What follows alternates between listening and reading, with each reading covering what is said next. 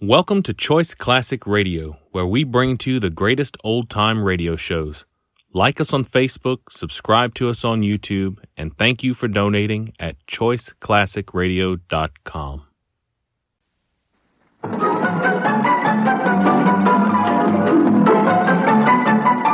This is Nightline, your open door to people and places, and this is Walter O'Keefe. Nightline invites you to listen in on NBC's award-winning science fiction series X-1.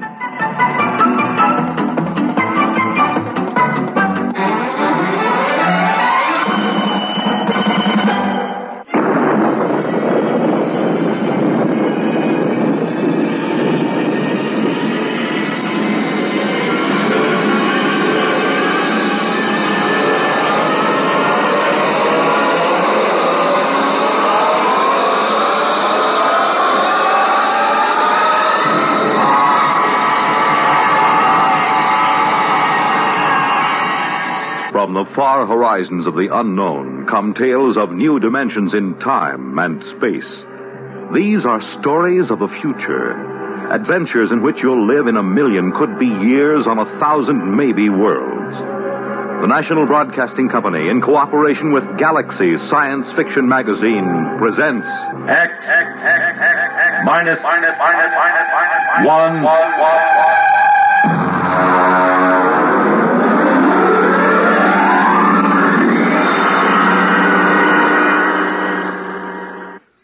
Tonight, Target 1. But first, hear this. The presents have been opened, the gifts enjoyed, and in the case of the kids, a few are already slightly battered. But NBC has one more holiday package for you, and it'll be delivered over this weekend on Monitor. There'll be the music of such bands as those of Guy Lombardo and Richard Maltby, punctuated by the antic commentary of Monitor's own Bob and Ray and Fibber McGee and Molly, and underscored by the up-to-the-minute reports of NBC's newsmen at home and abroad. From Friday night through Sunday midnight, Monitor will bring you another weekend of drama, music, news, and interviews. Of special interest to sports fans will be NBC's coverage of the Friday night fights, Saturday's blue-gray and north-south football games, and Sunday's National Football League Championship game. Use and enjoy Monitor, your weekend radio service. Yes, start your weekend right with Monitor on Friday nights, and stay with Monitor all weekend long over most of these same NBC stations.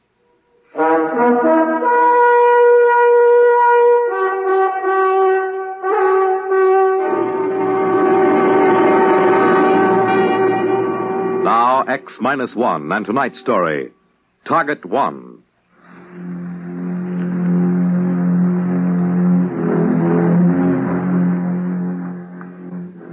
Headquarters of the World Council was in the ruined United Nations building in New York.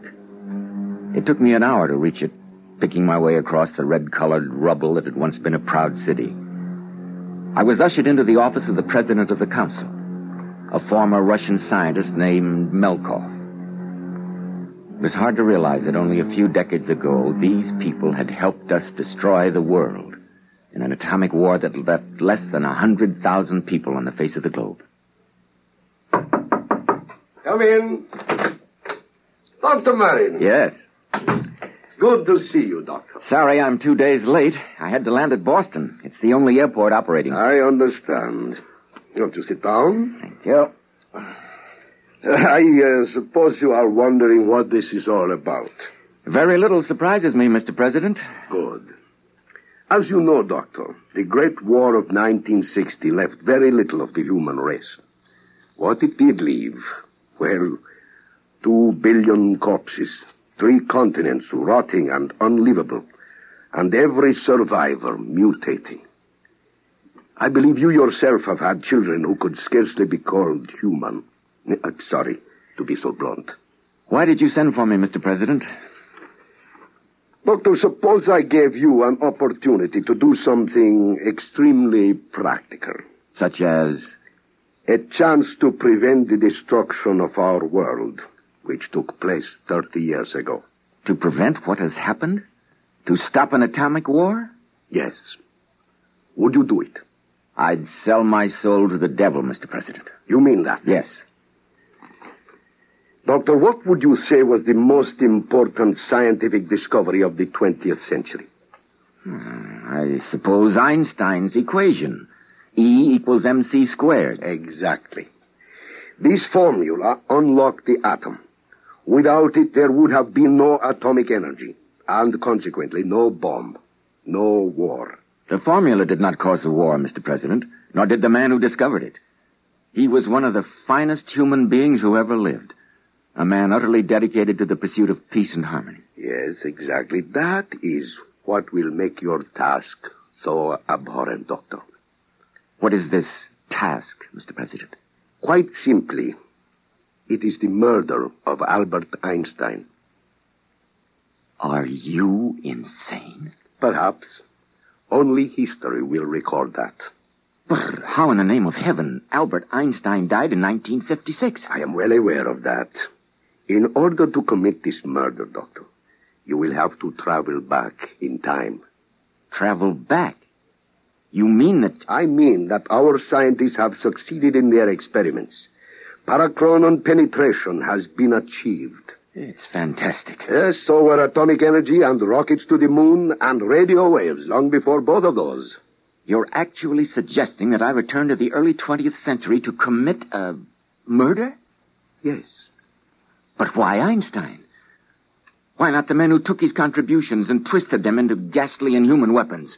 Why not them? Because others would replace them. There are many minds so filled with contempt for their own lives that they would be willing to destroy others, so warped with hate that they might even enjoy the job. No, it must be Einstein. Well, then why me? Why not select some murderer, some fiend? Because you are a man of the highest morality. This task must not be performed by some twisted monster. It must be done by a man of integrity who fully realizes his responsibility. To do otherwise would be to degrade ourselves and our victim. Come here, to the window. Do you see that covered barge lying in the East River? Yes. That barge is the finest laboratory we could assemble. Inside it is the mechanism for complete K-meson penetration, maintaining a stable configuration.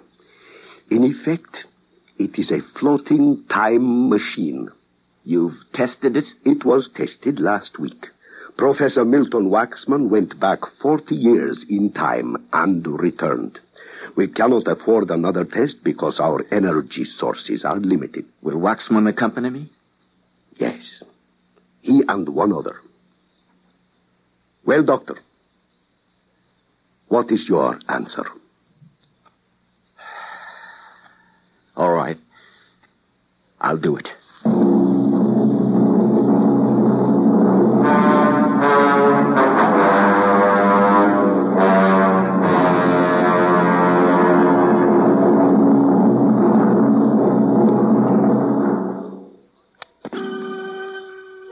That afternoon, I was taken aboard the barge in the East River.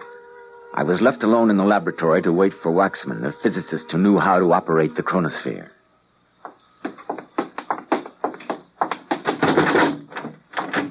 Waxman, who is this? His name is John. John, this is Dr. Charles Moran. I know the doctor.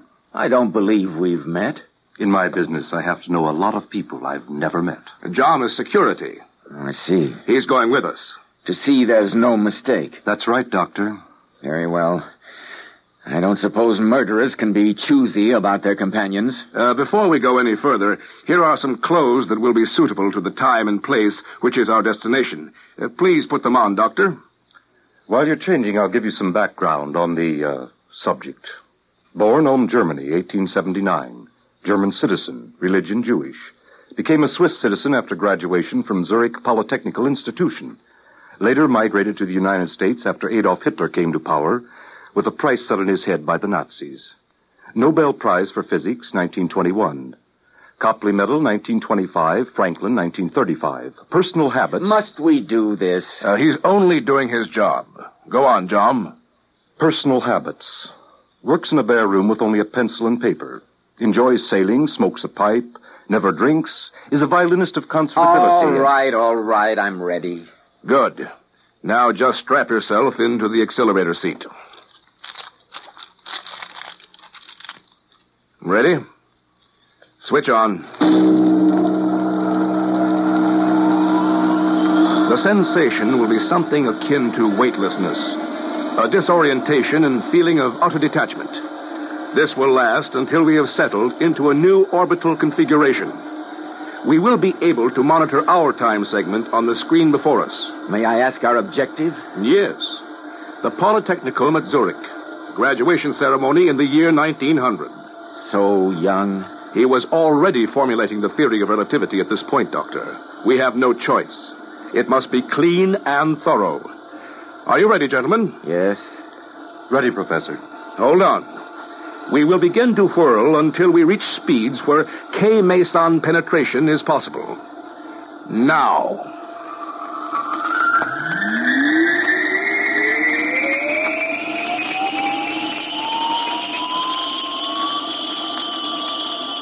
The sensation was unlike anything I'd ever experienced. I felt bodiless, weightless. My consciousness seemed to float free. I was dimly aware of Waxman at the monitoring controls, but otherwise I remember no sensation. Later he told me that it took exactly 1/2 hour to vector in on the right time and place. That was right after the whirling stopped.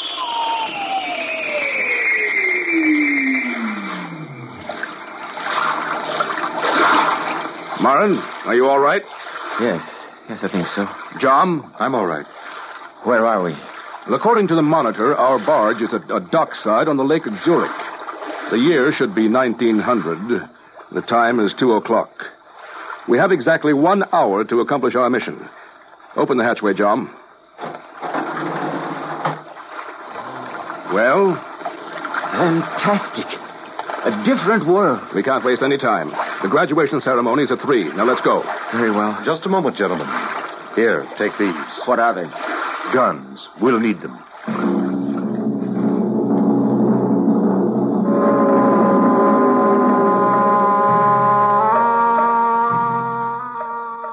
We stepped ashore. It was strange to see the world green and happy again after our red radioactive ruins. Eventually, we located a policeman who spoke some English. He directed us to the auditorium of the Zurich Polytechnical Institute where the graduation ceremony was in progress. Don't attract much attention. Take a seat in the rear. And now, it gives me great pleasure to present the diplomas of graduation to the members of the graduating class of the Zurich Polytechnic Institute. First, Mr. Hans Kindler, cum laude. Do you see him, John? Not yet. Next, Mr. Fritz. We will have to wait until they call him to the platform. Cum laude. Mr. Heinrich Weiss, valedictor. Are you ready? Miss Barbara Müller. Marin, you're the one who must do this. Are you ready? Jerome Schönbaum. Oh, yes, I am. I'm ready. Mr. Albert Einstein. That's him. Marin, shoot! Shoot! I can't do it. I can't. Give me that gun. Come on! We've got to get out of the barge! Now hurry!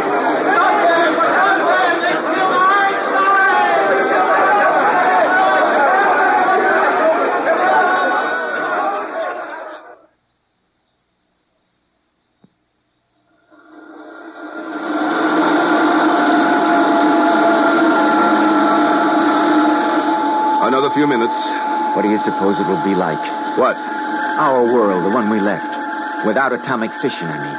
We'll soon know. Well, one thing is for sure. There'll be no mass destruction. The people will be there. The people. Good Lord, there'll be billions of them. And the trees, the green shrubs, and the beautiful tall buildings.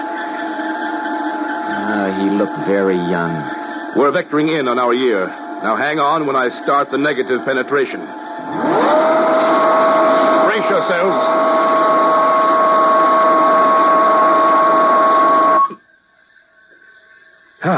According to calculations, we should be back in the East River on the same day we left. The world will be as it would have been if Einstein had never existed. Open the hatch, John. Look at that. The city. New York is whole again. No ruins, no rubble. Those buildings are magnificent. Look at the trees in the parks. Morin, we've done it. It was worth it. We've done it. Yes, we've done it.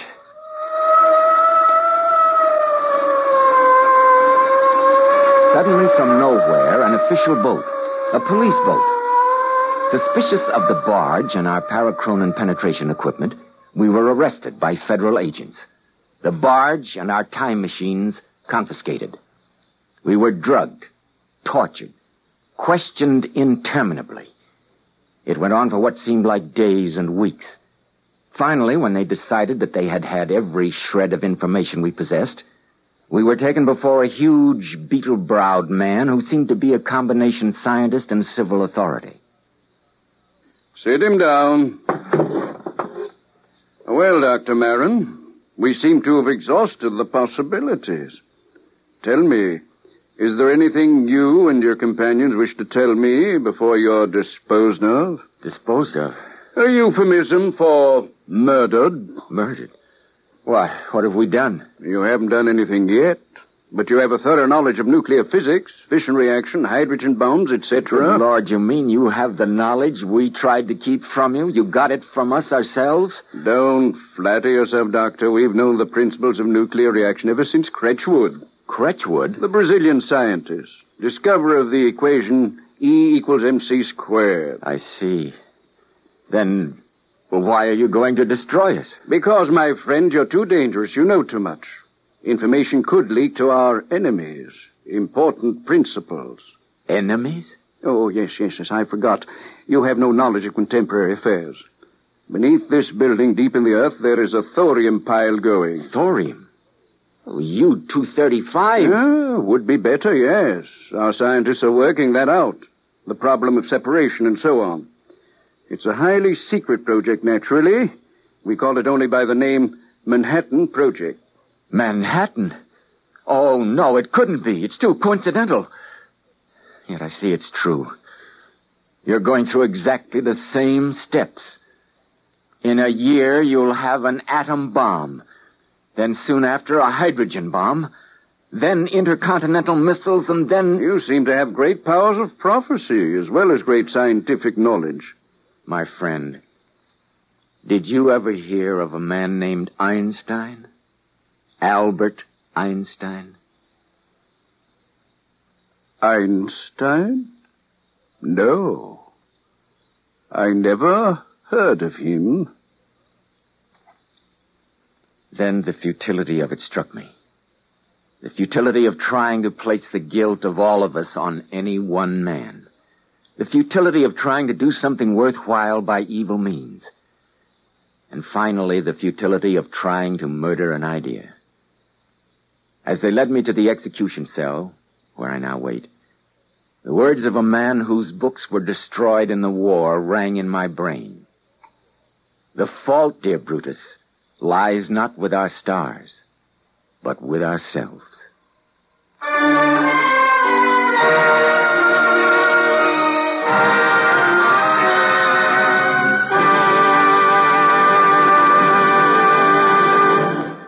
Fred Collins again. I'll have another word about X-1 in just a moment.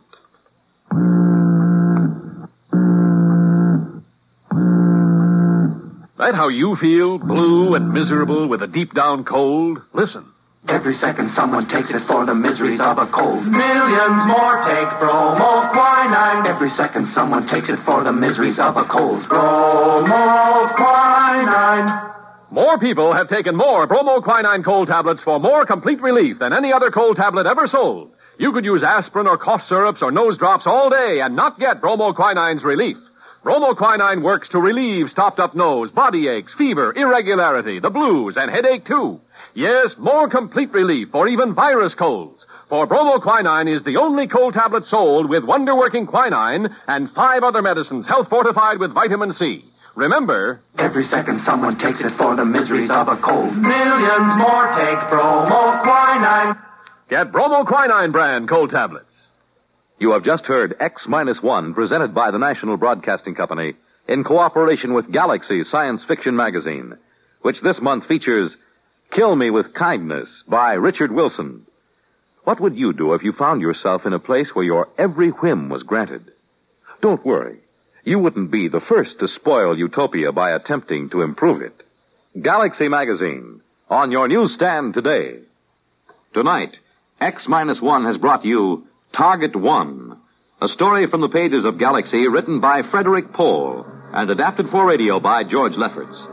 Featured in our cast were Joseph Bell as Dr. Marin, Frank Silvera as President Malkov, Dean Almquist as Professor Voxman, Al Collins as Jom, Guy Rep as the official, with Charles Webster. This is Fred Collins speaking.